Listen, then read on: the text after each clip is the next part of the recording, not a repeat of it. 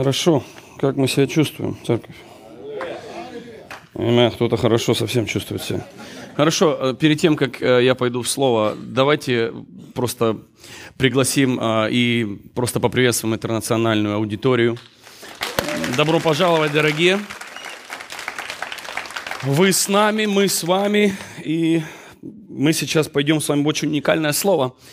Я так скажу, вы знаете, перед тем, как я начну, где-то около полгода назад я начал вам обещать, что буду говорить о темах, которые «познай себя». Помните, мы говорили, когда ты узнаешь себя, когда ты найдешь, когда ты разберешься с конфликтом внутри, у тебя просто придет знание, понимание истины, и очень многие войны просто улягутся, и ты просто перестанешь даже думать, что и победить, потому что побеждать это не надо, это просто нужно понять и отойти от этого.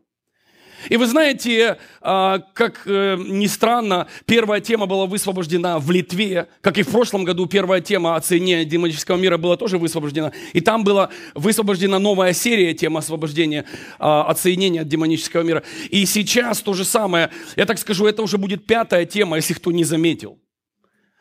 Первая была в Литве, потом было две, и еще одна была на реэнкаунтере. Вот эта тема «Процесс освобождения». Возьмите эту тему. Если не возьмете, она на веб-сайте есть, бесплатно скачайте ее, прослушайте. Потому что, когда я попадаю в какую-то струю, мне не важно, где я, на энкаунтере, на реэнкаунтере, тема будет идти, и Бог меня не спрашивает. Понимаете, да, о чем я говорю? Поэтому эта тема, она была высвобождена на реэнкаунтере, да, «Процесс освобождения», но она абсолютно тема, которая нужна именно в этой серии тем познания себя, тем, как знаешь ли ты, кто ты. Аминь. И я так скажу, мы движемся дальше. И сегодня я хочу взять тему, которую никто не хочет брать, насчет которой я нигде ничего не слышал. Мне нравятся такие темы. Мне нравится говорить то, что все обходят, боятся, минуют, которое никто не хочет даже связываться с этим. Мне нравятся эти темы. Мне нравится, чтобы Бог бросил мне вызов, моей коробочке, вот этой Бог бросил вызов, и я хочу понять для себя. Перед тем, как тема выходит к вам, Бог очень серьезно учит меня, я прохожу через эти моменты, и когда это все собирается во мне в один клубок, некоторые из этих вещей я кидал то там, то здесь, но сейчас это будет собрано в одну тему, в один пакет, и поэтому просто сейчас приготовьтесь слушать. Дорогие, когда вы выйдете из этого зала сегодня, я так скажу, моя надежда, моя вера и моя мечта именно для этой темы в том, что когда ты выйдешь отсюда, ты не думал, что ты совершенный, ты знал, что ты совершенный и совершен Богом вот так. Слушай меня. Итак, тема называется «Относительное совершенство». Алло. Знаете, я умею уникально называть темы, не так ли? Относительное совершенство. Тебе даже тяжело сейчас понять, что это за название. Ну, поверь, я здесь для того, чтобы объяснить это. Хочешь ты это слышать или нет, мы все, сознательно или нет, стремимся к совершенству. Аминь. Аминь или не аминь? Все. Твой новый цвет волос. Что это? Твои новые кеды, кроссовки, джинсы, машина, дом, даже окна в доме. Ты даже свой дом хочешь сделать совершенным. Новая крыша, новые колеса, резина на машину. Все, чего ты не касаешься, начиная с своего тела, заканчивая все, что вокруг тебя, ты хочешь сделать лучше, совершеннее. Если не совершенное, то совершеннее. Алло. Некоторые будут отказываться и говорить, нет, я просто живу. Нет, ты не просто живешь. Даже бомж, он хочет найти лучше доску, на которой будет написано God bless you. Amen. Как бы кто-то ни жил, мы чего-то хотим, даже в таком сумбурном мирке, который якобы непривлекательный, и ты и там хочешь сделать его привлекательнее. Дух этого мира, послушайте внимательно. То, что сейчас буду говорить, оно, если ты возьмешь это сердцем своим, оно способно высвободить тебя прямо сейчас и прямо здесь. Вы знаете, мой дар работает очень просто. Я знаю, почему Бог избрал меня, человека, который не любит возлагать руки. Не люблю. Кто-то не может дождаться, пока на кого-то руки положить. Мне, наоборот, не надо мне руки возлагать. И я на тебя не буду возлагать. Будем на расстоянии друг друга любить. Аллилуйя. Ну, это я такой. И поэтому Бог мне дал дар, который не нуждается в возложении рук. Мой звук, достигающий твоего мозга, если ты твоему мозгу позволяешь этому истине проникнуть в твое сердце, бэм, свобода приходит моментально. Аллилуйя. И ты выходишь отсюда совершенно другим. Почему? Почему? Потому что уникальный дар такой. У каждого из вас есть свой. Найди его. Дух этого мира абсолютно извратил понимание того, что есть совершенство. Алло! Мы все, без исключения, извращены духом мира в понимании, что есть совершенство. Алло! И сегодня до конца этой проповеди ты поймешь, до конца этого слова ты поймешь, что я имею в виду. Мы извращены, полностью извращены. Что мы видим на витринах магазинов? А? Слушай дальше. На обложках красивых журналов, на фотографиях профессионалов. Что мы видим? То, что дух этого мира назвал совершенным. То, что я хочу сегодня сказать тебе, поверь, если ты возьмешь это, этот огонь войдет в кости твои, эта истина придет, и ты остановишься бежать за дешевым совершенством духа этого мира. Ты кое-что поймешь сегодня, поверь мне. Запомни, лучшее – это не всегда подходящее. И совершенное – это не всегда идеальное. О, ты чуть-чуть попозже поймешь именно эти слова. Сейчас наши мозги затуманены. Мы сейчас сидим, и мы хотим выйти и покушать. Я не говорю о том, что этого не нужно делать. Я говорю о том, что Бог сказал, Иисус сказал, имеющий да будет как не имея, пользуйся как не пользующийся миром этим. Бог говорит, не сосредотачивайся, пусть это не будет целью жизни твоей. Я не понял, если на твоих джинсах марка Levi's ты себя лучше чувствуешь, чем когда у тебя ничего не висит. И те стоят $80, а эти $15.99 с уценкой взял за 6. Аллилуйя. Дорогие мои, все, к чему бы мы ни прикоснулись, мы изгажены. Наше сознание изнасиловано духом мира. Все. Твое стремление купить все эти вещи, в этом нет ничего плохого. Но если это фокус и смысл жизни, ты изгажен, ты испорчен, ты непригоден для Бога, потому что ты не понял смысл создания. Почему? Ты такой, а не другой. Почему? Сегодня мы ответим на эти вопросы. Что это за компоненты? Кто-то задавал себе эти вопросы. Я задаю сейчас сложные вопросы, на которые мне никто не мог ответить. Ни проповедники, ни книги, ничего. Где бы я ни сказал, никто. Что есть совершенство? Серьезный вопрос? Серьезнейший. Церковь, не понимая этого вопроса, извращена духом мира. Мы не понимаем, для чего, что, куда. Нам кажется, ну это лучше паласы, лучше здесь, лучше. Зачем? И когда ты догнал что-то, ты понял, смысла в этом и не было вообще. Что это за компоненты, делающие ту или иную личность совершенной? Компоненты. Что есть совершенное? Ты даже можешь смотреть на меня и говорить, ты несовершенен по отношению проповедника той церкви, моего понимания и того, что я думаю, должно быть совершенным. Так вот в этом и проблема. У тебя внутри есть что-то, что должно быть Духом Святым сломлено. У тебя с рождения стержень совершенства в каждом из нас. И пока Бог много лет назад не сломал это, О, это ломилось больно.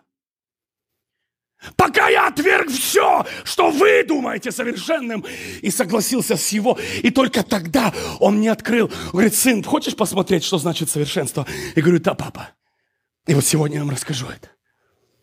Относительное совершенство. Слушай, что за компоненты, делающие человека совершенным? Рост, красивая фигура и лицо, эрудиция, отличная память, добрый характер. Что за компоненты? Ты скажешь, это все, а я тебе скажу и это, и не это. Алло? Вы знаете, что совершенство, оно относительно? О, сейчас мы поймем это. В определенный период моей жизни, будучи еще очень молодым парнем, который только начал искать Бога, я честно ему признался, я с Богом всегда был честен, и Он со мной тоже. Я сказал Богу: ты не любишь меня так, как вот того парня, вот тех людей и вот ту семью. Потому что ты сотворил меня менее рослым, менее красивым, менее умным. Я вырос без отца, воспитанный улицей. И вы знаете, у меня уже был стержень совершенства, который внес в меня дух этого мира. Дух этого, мы с вами уже говорили в предыдущих темах. Кто сказал тебе, что ты наг? Кто сказал тебе, что ты несовершен? Алло? Кто? Стержень, дух мира, вошедший в нас. Он начал диктовать. И теперь нас уже фиговыми листьями не удивишь. Теперь на фигне должна висеть Гуччи. Rolex. И такая же фигня, которая за $10 показывает столько времени, которая за 2500. Кто-то понимает меня или нет? Я не против подарков, классных вещей, я против стремления к этому. Поймите, ты можешь быть, иметь, жить. Иисус никогда против этого не был. Он был против, когда юноше он сказал: отдай все. И он сказал: нет. Он говорит: надежда на богатство, любовь, богатство. Вот это и есть проблема. Корень всех зол. Сребролюбие. Знаешь, что создатель денег, финанс, вот всей этой структуры? Дьявол.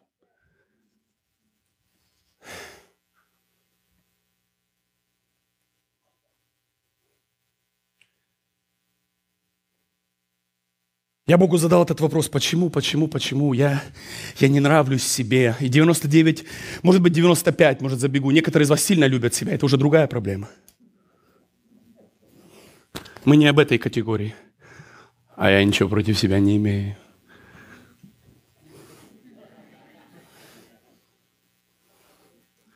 Ничего против себя. Я очень красив. Дорогие, одно дело – это быть превознесенным сатаной и собой, и иметь дух Люцифера и гордости в себе. Другое время полностью знать, кто ты, цену себе, и знать, что ты совершенен относительно чего-то. И вот сюда мы пойдем. А Небесный Отец задал мне другой вопрос, который потряс меня, церковь. Он сказал мне: ты считаешь себя несовершенным относительно чего? И здесь, в моем мозгу и духе взорвалась бомба. Он говорит: сын, относительно чего ты несовершенен? Кто-то понимает, о чем я? Вы знаете, что в определенных местах Земли велосипед совершеннее, чем броневик? Кто-то понимает, о чем я вообще говорю? Слушайте меня очень внимательно. Потому что то, что я сейчас буду говорить, оно должно высвободить тебя, если ты будешь слушать меня духом и сердцем своим. И Бог мне сказал: ты считаешь себя несовершенным относительно чего? И здесь передо мной были нарисованы картины Богом. Он умеет вкладывать в секунду в сознание твое огромное количество информации и картины. Он умеет, он мастер. Слушай. И здесь передо мной нарисованы картины были. Творение Бога. Кит, огромное существо, абсолютно несовершенное. абсолютно, извиняюсь, несовершенная на суше, но абсолютно совершенная в сфере своего обитания. Кто-то понимает, о чем я говорю?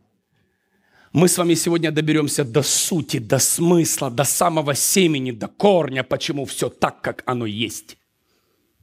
И дьявол не сорвался в твою жизнь. И тебе не надо полжизни исправлять вещи, которые Бог не говорил исправлять тебе. Ни в себе, ни на себе, ни вокруг себя. То, что дано исправиться, оно исправится. Успокойся, просто будь. Помните прошлую тему? Успокойся. Слушай. Бог рисовал передо мной картины. Орел абсолютно несовершенен относительно океана.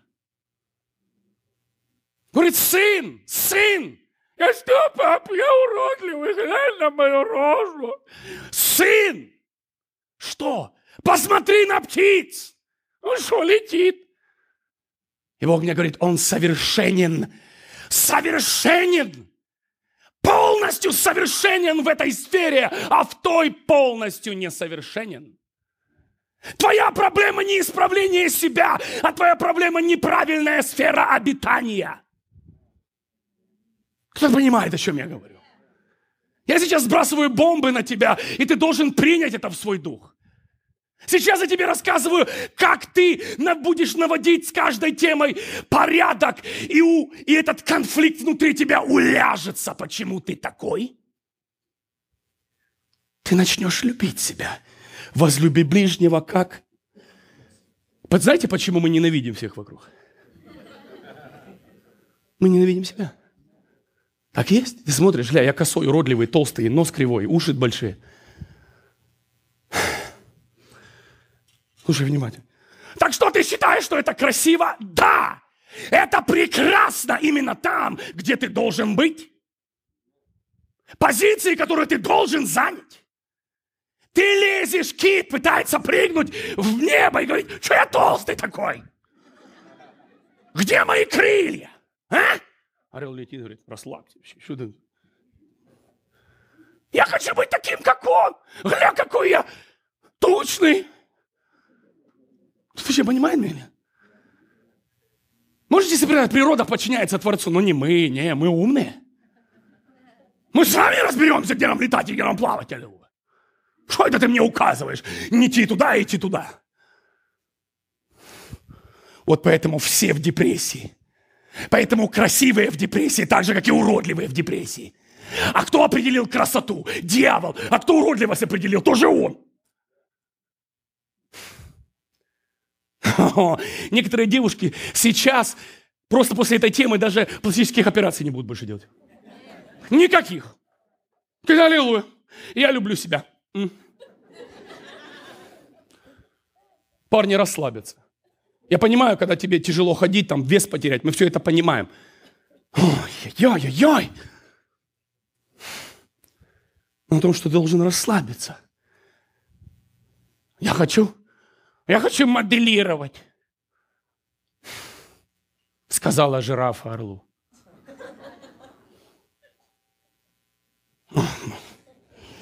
Идем дальше. Может, сейчас куда-нибудь зайду опять, будем смеяться полдня. Бог нарисовал эти картины, и в моей голове что-то начало сдвигаться, в моем духе начало что-то перемещаться. В мое сердце начало приходить понимание совершенства. И Бог мне говорит, сын, совершенство все. Я не просто создал птиц, рыб и все остальное, миллионы насекомых, животных, птиц. Все. Он говорит, не только, я создал всех вас. И у каждого вы друг от друга разницу имеете, потому что все вы рождены, предназначены быть каждый в своей сфере, в своем времени. Все, что ты имеешь, тебе нужно. Ты просто не знаешь, где ты. Все, что делает дьявол, он хочет вывести тебя. Он кита хочет показать китам на небо, показывает, а орлам на воду. О, Иисус, я молю Бога, чтобы ты понял то, о чем я говорю сейчас.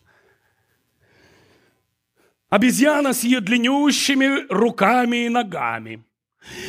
И ноги, которые напоминают еще одну пару рук. Она абсолютно несовершенна для воздушного пространства. Ты смотришь, она стоит, у нее руки до ног. А это не ноги, это еще одна пара рук. Вы понимаете, что? И ты смотришь и говоришь, ха-ха-ха. Ну, когда обезьяна входит в свои джунгли, о-е!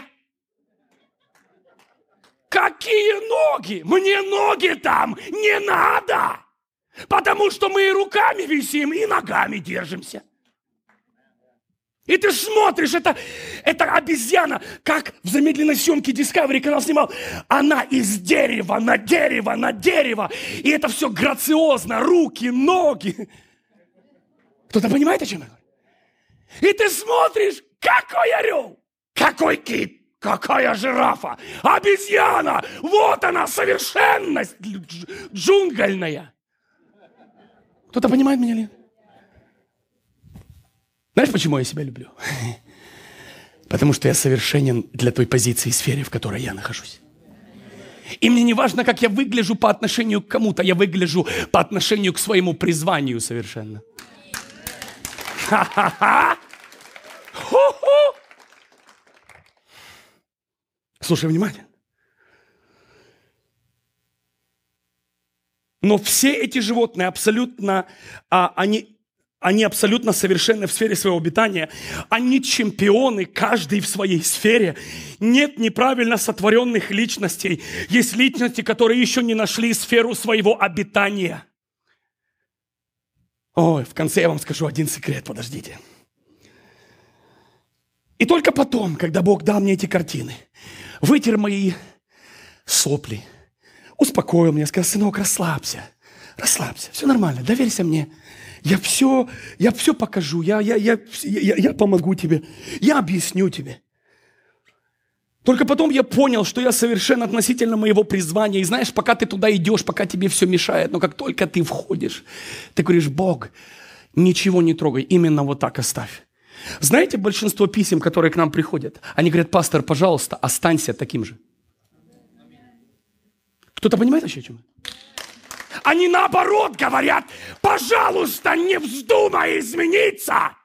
Это говорят люди, которые просто смотрят за тобой год за годом по телевидению, по компьютеру. Что это говорит о чем? Это говорит, что там кто-то со стороны умнее иногда, чем ты. Он видит грациозную обезьяну. И он говорит, да тебе не надо крылья, расслабься. Но не, знаете, смотришь на некоторых помазанников, он хочет быть все во всем. Бежит обезьяна с крыльями и с головой, как у жирафы. И знаете, о чем она молится? О жабрах, чтобы плавать. Что? Да-да, мы с себя смеемся прямо сейчас. Я просто мудр и аккуратен не цеплять вас, потому что плакать сейчас начнут и выйдут на паркинг-лот все вместе.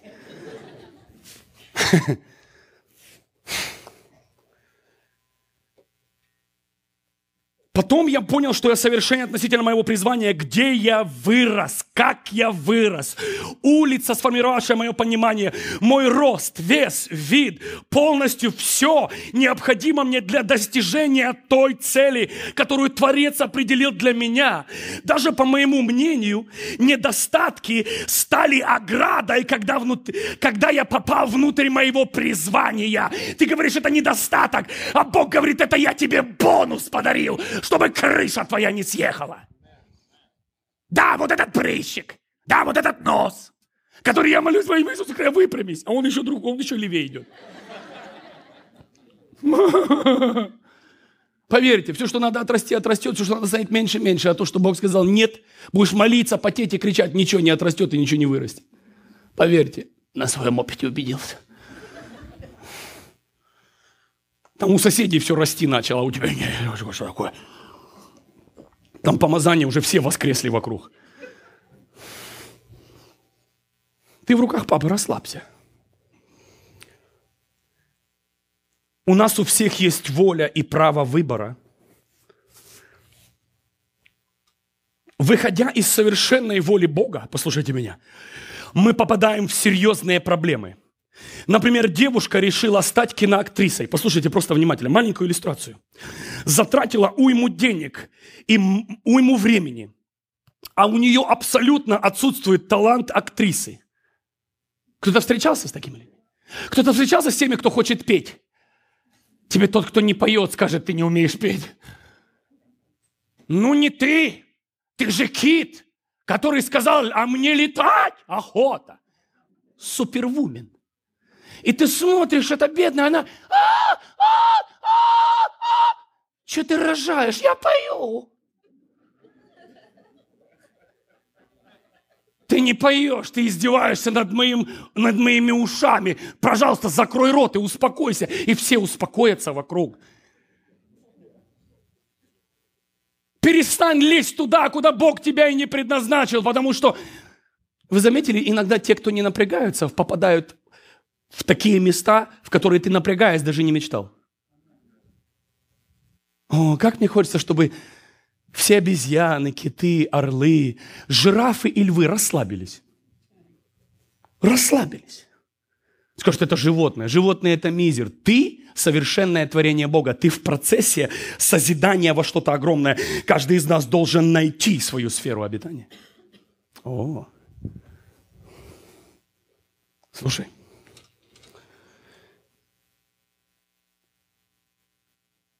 Девушка решила стать киноактрисой. Заплатила ему денег, времени. У нее нет абсолютно таланта актрисы. Она и ее не принимают в кинематографию. Ее первый режиссер проверил, просмотрел, директора, которые все это просмотрели, они говорят, нет. А я буду. Кто смотрел «Американский идол», «American Idol»? Кто-то смотрел, да? Название, конечно, такое вообще какое-то. Ну, я имею в виду, сам смысл того, что там выбирают актеров. И ты смотришь иногда. Слушай, пожалуйста, что угодно делай, только не пой. Не пой, пожалуйста. И у этих людей еще тупости достает говорить, а я буду петь. Все сидят судьи, говорят, Боже. Это, по-моему, даже психбольница не вылечит.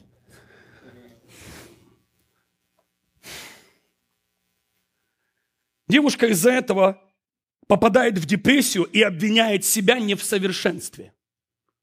Потому что ей дух мира, этот стержень совершенства сказал, ты похожа на эту актрису, пожалуйста, иди туда. И этот бес, который во всех нас действует по-своему, пытается перенаправить наши судьбы. Все занять должны место другого. Должен быть хаос, дисбаланс, дисгармония. И тогда он царь хаоса. Тогда он приходит и говорит, а теперь я вам могу подарить, что вам надо. И теперь за небольшую оплату, называется душа твоя, которую ты мне продашь, я тебя сделаю киноактером. Иногда смотришь, слоны летают. И некоторые сейчас не поняли меня. Ты смотришь, оно не может ни петь, ни выглядеть, ни вообще ничего. А стоит на сцене и миллионы поклонников. Кто-то наблюдал такие феномены? За небольшую оплату. Всего лишь душу твою продай. Иисус, хочешь, чтобы... Сатана приходит к Иисусу и говорит, Иисус, хочешь, чтобы все твое было? Он сделал дисбаланс, хаос. Вывел людей, поставил стержень совершенства. И теперь тебя ведет к тому совершенству, которое вообще не совершенство. Ты хочешь чего-то, чего вообще не должен хотеть, и идешь куда-то, куда ты не должен вообще идти. Мечтаешь о том, полжизни мечтал о том, что вообще не должно быть твоей мечтой. Это абсолютная глупость. Но если задуматься насчет этой девушки, которую не берут в киноактрисы, она вообще не должна быть киноактрисой. Совершенная воля для нее – это быть воспитателем в детском садике. Относительно этой позиции она совершенна. Совершенно! К ней липнут детки. Они по какой-то странной причине любят, где бы она ни садилась. Она начинает их кормить, ее дети любят. Они звонят, слушай, а где эта тетенька? Она придет. Относительно своей позиции, которую Бог на нее избрал, она совершенна. Я хочу, чтобы вы поняли, как... Вы знаете, без того, чтобы вырвать стержень из вас совершенства, знаете, как тяжело объяснить людям, что совершенство – это то, что скажет Бог, и каждое совершенство относительно каждой вещи? Нам нужно убрать вот этот идеал, который помещен в каждого из нас духом этого мира. Теперь у меня губы должны быть, как у Анджелины Джоли. Теперь у меня груди должны быть, как у... А теперь у меня попа, теперь у меня ресницы. Смотришь вообще, когда разберешь, что вообще осталось, Бог мой.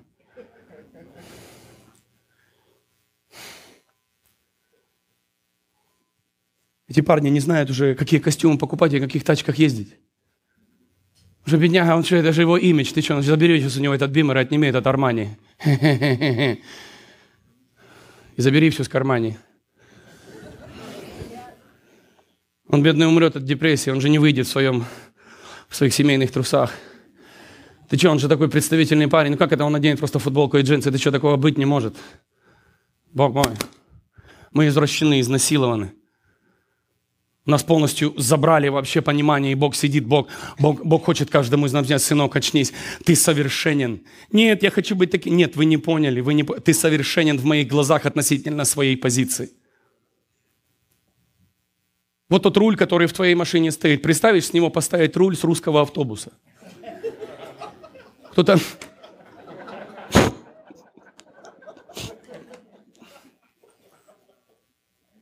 Представляешь, ты едешь на Мерсе, и у тебя руль на весь салон.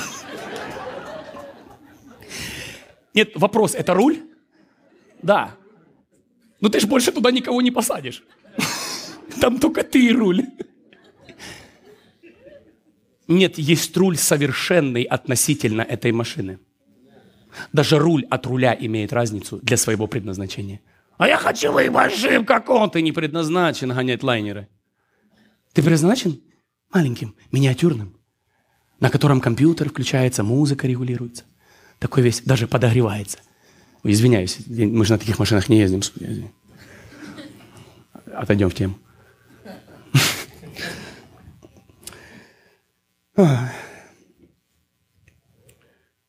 Ты спросишь, а как насчет коллег, уродов и всех остальных неудавшихся в этой жизни? Я задам все эти вопросы, все эти сложные вопросы, которые, все равно их зададут. Как? Так вот в этом и есть уникальность Бога. Слушайте меня внимательно, и это будет странно звучать для людей, которые изнасилованы пониманием совершенства. Этот калека, он совершенен для своей позиции. Потому что ты думаешь жить на этой земле, и для тебя это есть смысл. А у Бога это транзитный переход в настоящую жизнь. И этот футляр, у которого нет ноги, глаза и уха, не имеет ничего общего с той вечностью, до которой Бог готовит его. Бог, исцели его! Нет! Не исцеляй его! Когда надо, в славе он встанет с коляски, и такие люди рождены для этой цели. Но есть, которые никогда не встанут. Есть, у которых никогда ноги не вырастут. Есть, у которых никогда зрение не восстановится. И это не то, что у тебя не хватает веры. Это не твое дело.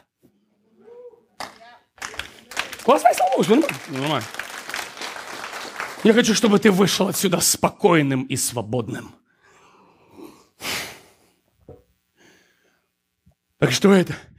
Вот этот даун, вот этот калека, у тебя вообще уже мозги поехали? Нет, это у тебя поехали мозги, потому что ты даже не можешь выйти, оторваться от этой плоти и понять дизайн дизайнера, который живет вне времени, и для чего все это создано. Тебе кажется, что тебе нужно что-то исправить? Нет, тебе нужно найти сферу своего обитания. Кто-то видел этого парня? Мы с вами уже видели эти кассеты, у которого нет ни рук, ни ног. И у него только такой отросток, такой маленький отросток, которым он ловит там что-то 2 пальца. Помните, да? Которым он там на компьютере пару клавиш нажимает. Туловище и голова. И знаете, что он говорит? Знаете, что он говорит? Я не хочу, чтобы Бог меня исцелял. Дорогие мои, когда я посмотрел на этого парня, я увидел совершенство. Потому что если бы у него были руки и ноги, мы никогда не увидели бы, какой сильный в нем дух. Никогда. А ты позорище. Хочешь исправить свой нос? А может быть, он тебе дан, чтобы достичь чего-то и в процессе кого-то. Отдайся в руки Богу и скажи, надо выпрямиться. Не надо, я совершенен. Именно с моим одним глазом, с моими недостающими частями тела. Ты совершенен, ты просто еще не понял. Ты смотришь куда-то, куда ты не должен смотреть. О, у некоторых такие разочарованные лица. А я хотел идти в пост, чтобы там что-то там начало расти, выпрямляться и затягиваться и вылазить. А я тебе просто говорю, как взрослый человек, успокойся. Успокойся. Это дьявол надо мной поиздевался. Нет, не дьявол. Над тобой издеваешься сейчас ты, не понимая, кто ты. Кто-то понял, что я сейчас сказал? Ни дьявол, ни Бог, никто над тобой не издевался. Слушай, когда ты видишь уродов, коллег, некоторые из них, даже Библия говорит, помните, когда ученики подошли к Иисусу, помните этот случай? И сказали, кто согрешил, он или родители, помните? Что сказал наш мастер? Что сказал наш Спаситель? Что он сказал? Никто. Можете себе представить? Он рожден в этом отвратительном состоянии, чтобы на нем явилась слава. Некоторым нет. Некоторые, даже смотря на этого парня, который туловище и голова, один из самых популярных проповедников сейчас. Его любят тех и тех, а его смотрят все. И баптисты, и пятидесятники, и православные, и харизматы. Все смотрят. Потому что это феномен. И он своим феноменом, вот этим телом. И твое якобы несовершенство, Божий глаз совершенства, не переживай. У него скоро будут и руки, и ноги. Но призвание... кто-то понимает, о чем я говорю?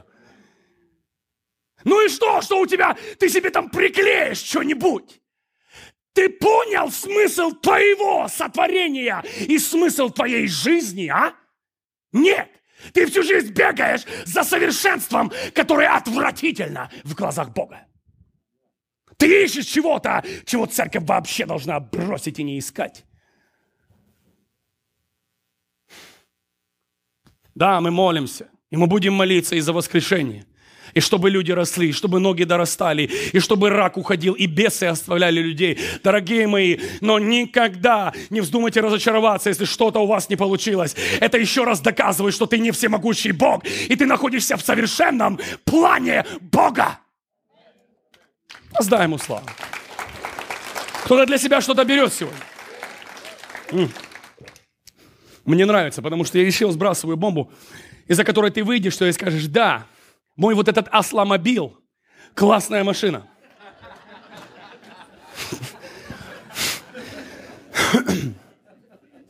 И вот этот бублик американский, Бьюик, тоже неплохо. Когда ты успокоишься, перестанешь сравнивать себя. Ну и что этот доктор ездит на Феррари? Да он, бедный, за него платить будет, когда ты будешь уже с внуками сидеть, он еще доплачивать будет. Второй момент, он, бедный, не знает, где его запарковать, чтобы его никто, не дай Бог, не поцарапал и не ударил. У него всю жизнь, он просыпается по ночам, где моя Феррари. А тебе плевать на Асламобил.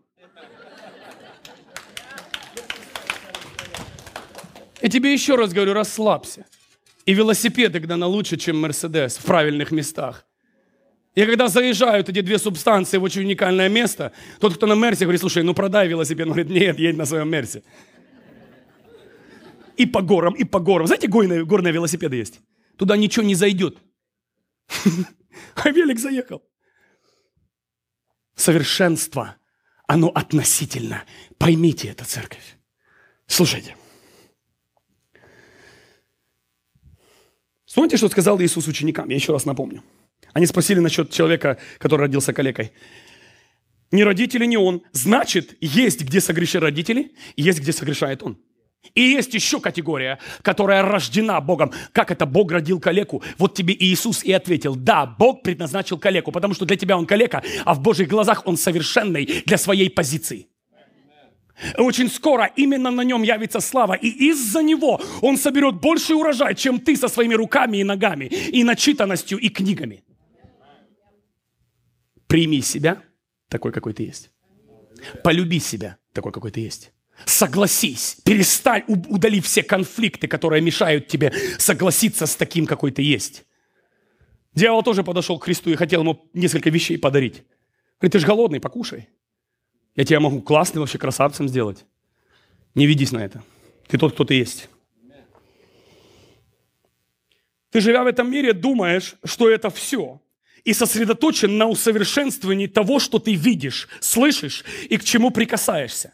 Но у Бога этот мир – это транзитная остановочка, на которой мы с вами все выходим, живем и садимся опять назад в этот автобусик.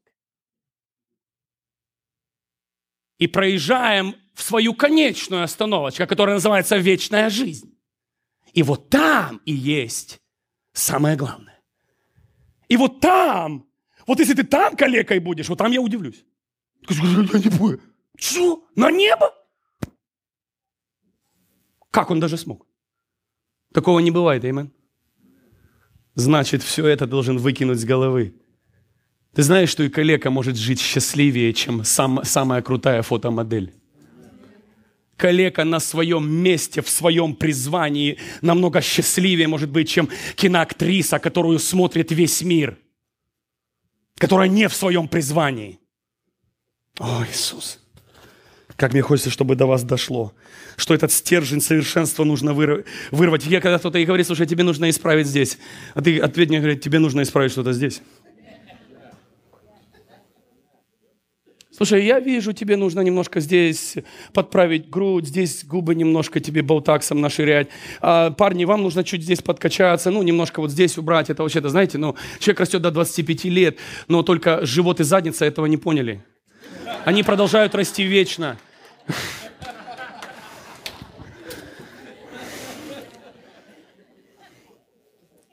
И когда тебе кто-то продолжает говорить какие-то вещи, не говорит, стоп, говорит, у тебя что-то не в порядке здесь, а ты ему говоришь, нет, у тебя что-то не в порядке вот здесь с твоим видением, ты неправильно видишь меня. Когда ты станешь на свое место, люди будут умолять тебя не стать другим. Кто-то понимает вообще, о чем я говорю? Люди будут умолять тебя не вздумать стать другим. Так значит, в этом что-то есть, церковь. Так значит, в этом что-то есть. О, Иисус! И вы знаете, я очень счастливый человек. Почему? Потому что я уже много лет живу в мире с собой. Я благодарен Богу, что Он мне наконец-то разрешил высвободить эту серию тем, о которой я вам обещал давно. Мир с собой, знание себя, война заканчивается. И теперь война за исцеление, она тебе не нужна, потому что Бог и не предназначал тебя исцелить, потому что ты в этой форме совершенен. О, твой мозг сейчас воюет с этой истиной. У некоторых из вас мозг сейчас воюет с этой истиной, потому что вся твоя жизнь базировалась на достижении чего-то, что вложил в твое сознание дух этого мира. И твое сердце, оно просто нет. И ты на этой волосинке висишь, нет, а я хочу. А я тебе продолжаю говорить, хоти. Иди, достигай, что хочешь. И в конце своей жизни ты включишь эту тему и поймешь, что я был прав. Почему? Потому что я говорю это не со своей мудрости, церковь, я это нигде не вычитал. Это мне рассказал мой папа с ним наедине в его присутствии. Я просто у него честно задал, папочка, объясни мне, что такое совершенство, потому что меня заморили эти журналы, телевизор и эти витрины магазинов. Расскажи мне, что истина. Он говорит, сынок, все люди, даже которые жили, ты сейчас жалеешь, если бы Давид жил в наше время, он не должен был жить в наше время. Он был совершенен в своем времени. Даже твое время, твой год рождения, твое понимание, интеллект. Ты рожден там, где ты должен. Скажите мне, кто-то из вас контролирует дату рождения? Или может он сказать, я не хочу родиться? Скажите смешно. Можете себе представить? Значит, мы не контролируем этими вещами. Значит, кто-то другой контролирует. Здесь есть люди аналитические, которые понимают, о чем я говорю. Если я контролирую что-то, это значит, мне дано право. Если я что-то и не могу контролировать, дня своего рождения, например, или желание родиться, Иов там вообще кричал, да проклята душа моя. Бог говорит, давай. Он что, накричался, все нормально? Можно теперь поговорить с тобой?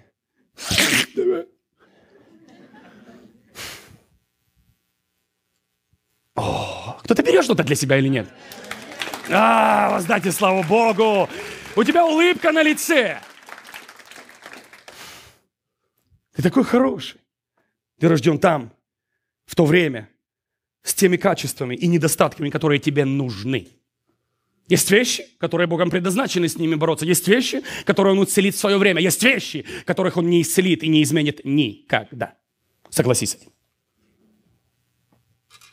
Не они, не родители, не он. Он рожден таким. Его Бог, дизайнер, его создал калекой. Дизайнер, скажите мне, создает ли дизайнер что-то не весьма хорошо? Нет. И вот здесь у нас будет в голове ураган, буря. Его таким создал Бог. Когда мы идем в бытие, в сотворение всего, ничего не творилось несовершенным. Значит, Он сотворен Богом совершенно. Иисус это подтверждает. Расслабьтесь, ученики, все нормально. В свое время на нем явится слава.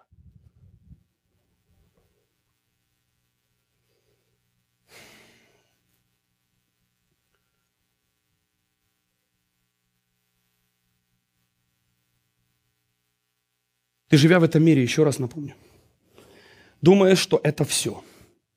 Наши мозги затуманены обманом, ложью духа этого мира. Ты сосредоточен на усовершенствовании того, что ты видишь, слышишь и к чему прикасаешься. Но Бога этот мир, это транзитная остановка на пути к реальной, совершенной, вечной жизни, где ты будешь совершенным, красивым, привлекательным, и все недостающее будет возвращено тебе. Тебе казалось, но эти вещи создавали, чтобы ты там мог жить. Ты калека не здесь, чтобы ты здесь мог жить. Ты калека здесь, чтобы ты там мог жить. Это может понимать человек, который живет вне времени, который живет вечностью, который живет Богом, для которого этот мир не значит ничего. Это тень, это туман.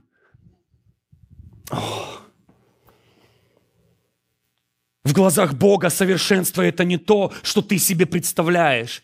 Ты не был Богом предназначен жить вечно на этой земле и в этом теле.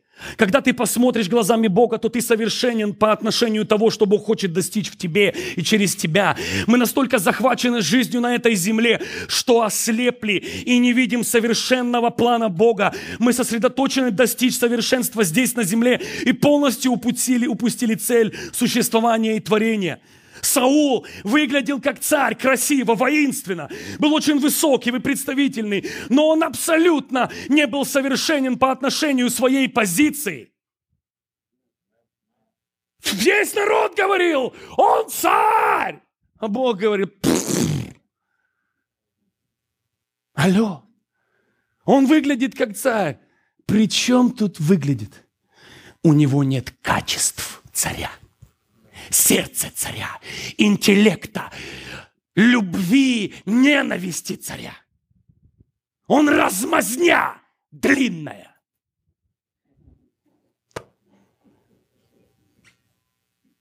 Когда, смотри, он был несовершен по отношению к своей позиции. И даже люди вокруг могли сбить царя Саула с цели, которую Бог определил ему совершить. И Бог отверг его. Когда Самуил пришел помазать следующего царя, вы знаете, что у Самуила было извращенное понятие совершенства тоже. Что Самуил сделал? Он такой идет. Раз рог с елеем уже снимается. Хля, какой красавец! Хля! А он стоит. Первенец. Сейчас помажем. Бог говорит, next. Следующий. Слушай, Саул помазал следующего царя и мгновенно посмотрел на старшего брата, потому что даже пророк Самуил был испорчен образом из земного совершенства.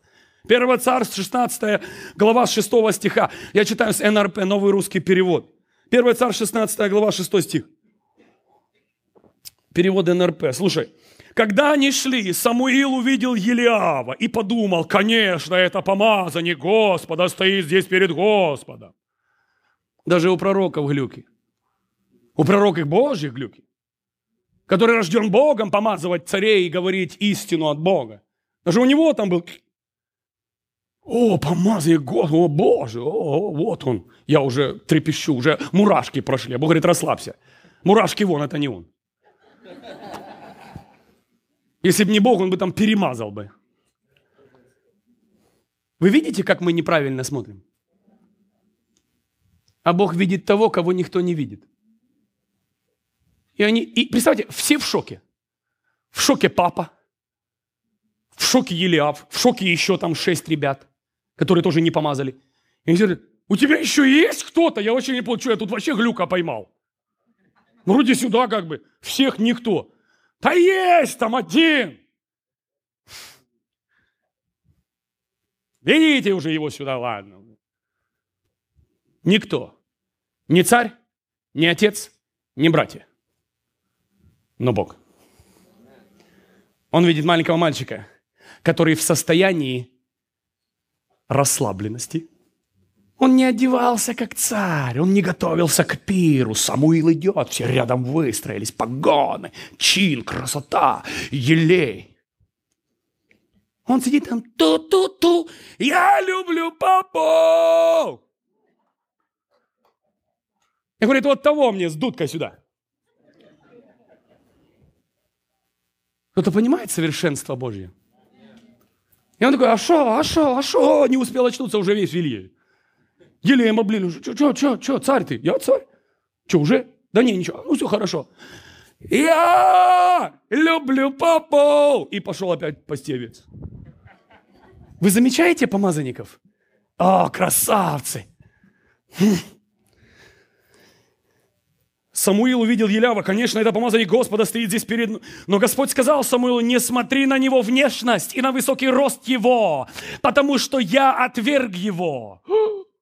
Господь смотрит не так, как человек. Человек смотрит на внешний вид, конечно. А Господь смотрит на сердце. Сердце создается, слушай внимательно, ситуациями и нашим полным согласием с его процессом. Несмотря на то, какой этот процесс больный или неприятный, мы доверяем дизайнеру провести нас через этот процесс, потому что знаем, что пройдя через все это, будет выявлено совершенное сердце по отношению к той или иной позиции, которую избрал для тебя Отец Небесный. Этот футляр не имеет значения. Бог этим футляром создает правильное сердце, а правильное сердце должно войти в правильную позицию. Ты ищешь на виду, а Бог говорит, твоя ценность и твоя готовность в невидимом творится. И то, что невидимо, то вечно, и скоро ты будешь в вечности. Слушай. Вспомните Есфирь. И все девушки, я хочу быть Есфирью. Представляешь, царь прошелся через всех женщин и сказал, хочу. Кто-то понимает, что? Это значит, что не только красивей и умней девушки не было. И все смотрят и говорят, совершенство, дудки, совершенство по отношению к ее позиции. Ей нужно было иметь эту красивую мордашку, красивую фигуру и интеллект мудрой женщины. Потому что очень скоро все это нужно будет тебе, Есфирь. А для чего тебе красивый фейс? Чтобы, я понял, на Фейсбуке.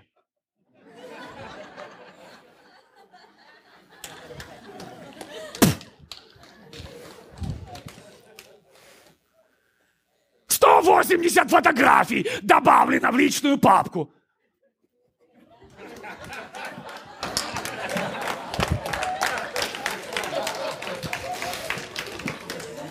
Вот почему я не буду на Фейсбуке. Пастор, когда ты придешь? Никогда. Потому что всю эту хрень на моей стене я смотреть не буду. Не буду. Это смеется, она в курсе. Боже мой, читать нечего. Иногда сидит вот там, знаете. Одни фейсбуки. Для чего тебе лицо и интеллект Есфири? Порадовать мальчиков вокруг?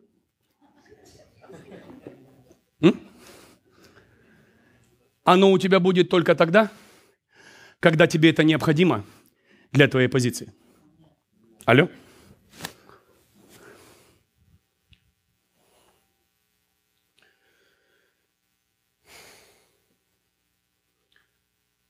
Каждый из нас сотворен совершенно, слушайте внимательно, это один из моментов. Каждый из нас сотворен совершенно относительно своей позиции и только в совершенной воле Бога. Ты не можешь найти совершенство вне него. Ты всегда будешь, если ты ищешь исправить себя, это ты значит, я тебе даю гарантию, ты еще не на своем месте. Как только ты попадаешь на свое место, ни ты, ни люди вокруг не захотят изменить тебя. Не захотят. Они скажут, именно так, именно здесь, именно вот так. Все, четко. Возьми это для себя, поверь. Ну почему такая длинная тема?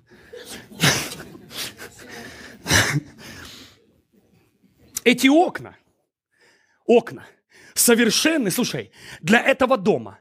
Вот те колеса на твоей машине, они совершенны по отношению твоего автомобиля и модели. Ты не впрешь туда эти танковые гусеницы, хотя они ездят хорошо. По отношению твоего автомобиля в нем совершено все совершенно, в нем создано все совершенно. Слушай,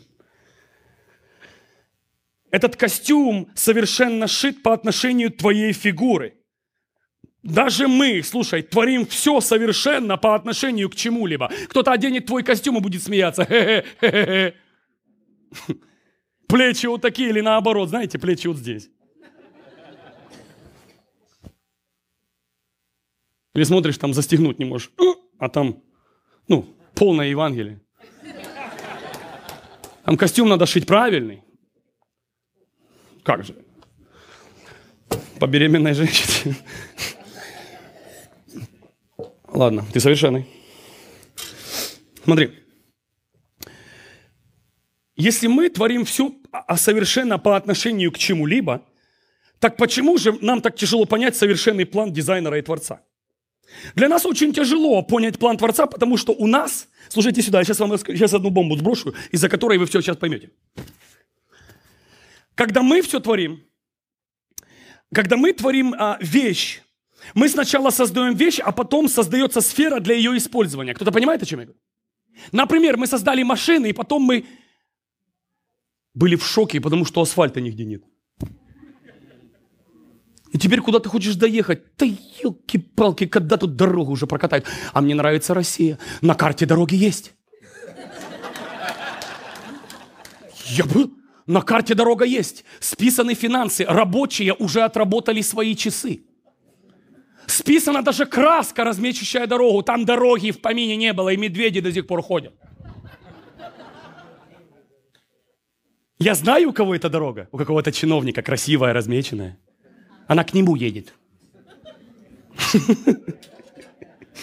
О чем я говорю? Да вот об этом я и говорю. Мы сначала создаем что-то, а потом у нас глюк, ничего ж не подходит.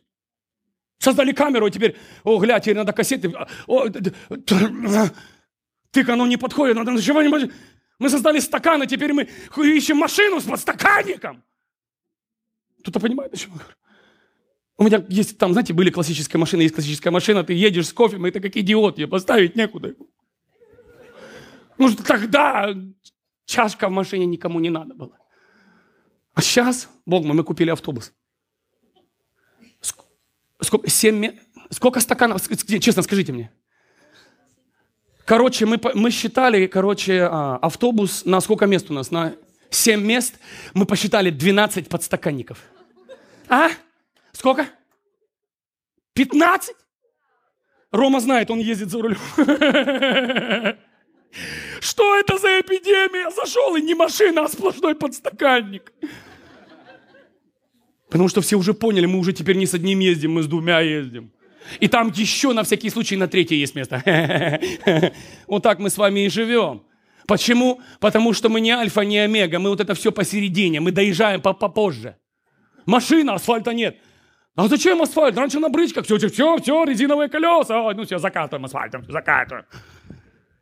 Мы создаем под эту вещь какую-то платформу действия. Аминь? Дойдет, я знаю, дойдет. Смотри. У Творца все наоборот. Слушай внимательно, сейчас будет очень серьезное откровение. У Творца все наоборот. Он, будучи альфа и омега, и все видел наперед. Можешь себе представить, что в духовном мире, перед тем, как создалась машина, дороги уже закатаны асфальтом? Я на тебя сейчас сбрасываю бомбу. Если ты ее поймешь, ты сейчас выйдешь из нее с улыбкой свободной. Это говорит о том, что машина еще не поняла, а для тебя уже платформа создана. Для меня платформа создана. Он альфа и омега. Ты в процессе. Доходит, не доходит? Доходит, не доходит? Перегрузил, не? Все нормально? Смотри, еще раз и помедленнее. Он, будучи альфа и омегой, все видел наперед. И вначале он создал все сферы, а потом создаются совершенные личности относительно той или иной сферы или позиции. Ты должен понять дизайн Бога, и для тебя все станет на свои места. Знаете, где это видно? Бытие. Сначала вода, а потом... О, гля, дошло. Не сначала машина, потом асфальт. Нет, сначала асфальт, потом машина. Так у папы все наоборот. Нет, это у нас все наоборот, у него все правильно. Кто-то понимает это откровение? О, так это я должен найти свой асфальт. Амен. Ты знаешь, почему ты сидишь на своих резиновых колесах и платишь? Потому что тут должен трактор стоять. А ты на своих резиновых колесах должен быть вот там, в 3 километрах на асфальтированной дороге. А этот танк выехал на асфальтированную дорогу и не поймет, почему он все едет и все портит. Проехался и кусок дороги загажен. Все, уже разломан асфальт, все. И после него там опять закатывать все надо. Дорогие мои, кто-то понимает, о чем я говорю сейчас? Богом все сферы созданы до того, как помещается туда рыба. Рыба не создается. Потом говорит, что делать? Дух Святой, что делать? Дух Святой, воду, хорошо, вода. И рыба.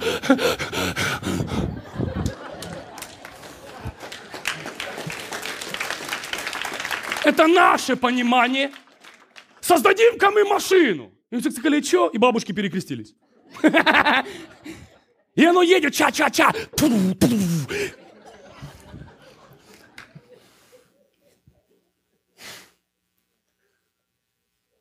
У папы все правильно, у нас все наоборот. Знаете, что мы делаем?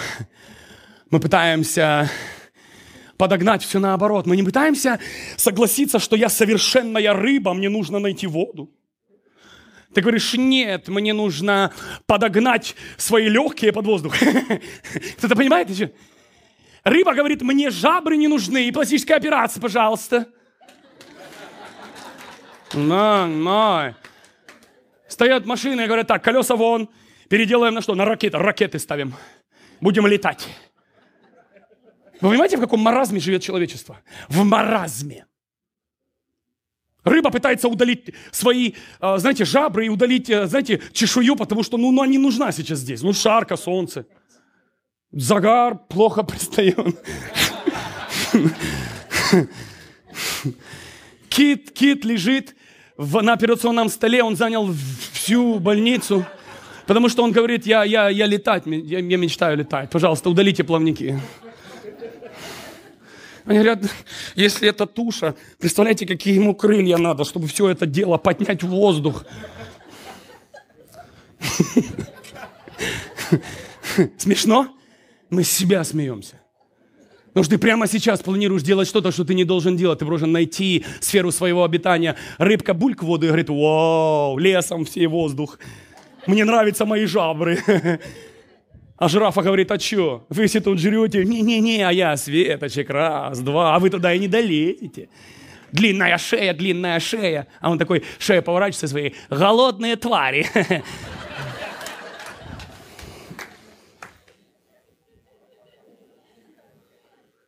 Кто-то понимает дизайн дизайнера?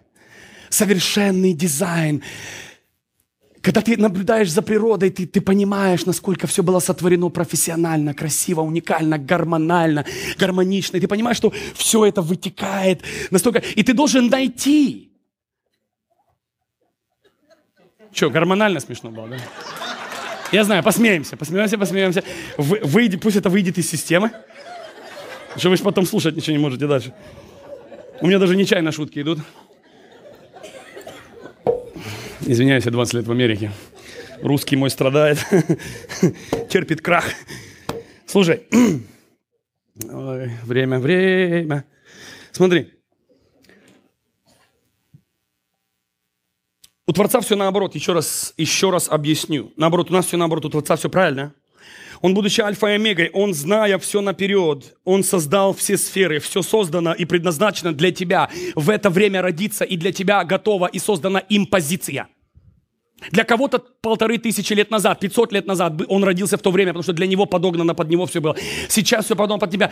Дорогие мои, нам просто нужно, рыбка должна найти воду, кит должен найти, а птичка должна найти воздух. Мы должны все найти свои сферы обитания, мы должны понять, что жирафе не надо становиться лошадью и укорачивать шею.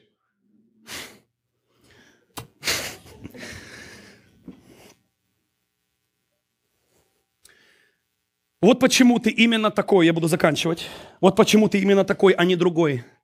Потому что дизайнер уже все создал до того, как поместил тебя. Ты совершен по отношению его творения и предназначения для тебя. Живя в этом мире, знай, что ты совершенен. Не смотри по сторонам, не пытайся подогнать что-то под себя. Наоборот, найди Богом определенное место для тебя. Согласись с дизайном Бога для тебя и живи спокойно в мире, в гармонии с Богом, с собой и с окружающими. Воздай славу Богу, я закончу. Давайте мы поднимемся. О! Просто когда будешь ехать домой, скажи в машине: я совершенный сатана. Я совершенный. Мне все нравится. Гля, как я создан классно. Гля, какой красавчик. Гля, какая красавица. Ну и что глаз дергается? Так надо.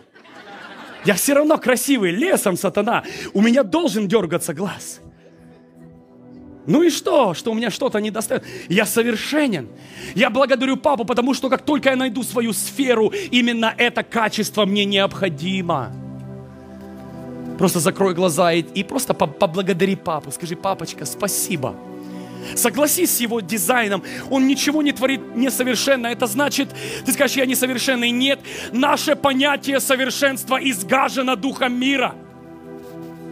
Поэтому мы не понимаем, что есть совершенство. Мы отталкиваемся от того, что говорит дух мира. А Бог говорит: сынок, я для тебя, дочь, я для вас все сделал. Пожалуйста, дайте мне. Не делай операции, не беги к людям, не спрашивай совета. Дай мне проговорить тебе, кто ты и для чего ты. Дай мне. Творец знает, дизайнер знает. Согласись. Войди в мир с собой, в гармонию со всеми элементами вокруг тебя. Задай вопрос: Бог, на своем ли я месте? И как только в твою жизнь придет наслаждение, счастье, удовольствие, значит, ты на своем. Тебе не надо исцеляться, чего-то добиваться. Тебе нужно найти свое место. О, Господь! Спасибо, любимый. Просто поблагодари. Несколько минут, просто поблагодари его. О, Господь! Я сотворен совершенно, уникально. Я сотворен дизайнером правильно. Именно так, как я должен быть сотворен. Я на своем месте. Я наслаждаюсь своей позицией. Я не мучаюсь, не страдаю. Мне не нужны исцеления. Я на своем месте. Господь! Аллилуйя! Аллилуйя! Мы совершенны относительно своих позиций и призвания. Ты совершенен, я совершенен. Именно так. Найди свое место. Разберись с конфликтом внутри себя. Войди в мир, в удовольствие, в счастье, в гармонию с Богом. О! Мой любимый Отец, я благодарю Тебя за Твою мудрость, потому что именно так все должно быть. Именно здесь должен я жить. Именно это я должен совершить для Тебя. Я совершен по отношению своей позиции в совершенной воле Бога. Аллилуйя! Аллилуйя! Господь живой! Господь живой! Ха-ха! О, аллилуйя! Воздай Ему славу! Спасибо, любимый, за Твое совершенное творение. Освободи своих детей от маразма духа этого мира. Аллилуйя! Аллилуйя! Аминь! Присядьте, дорогие.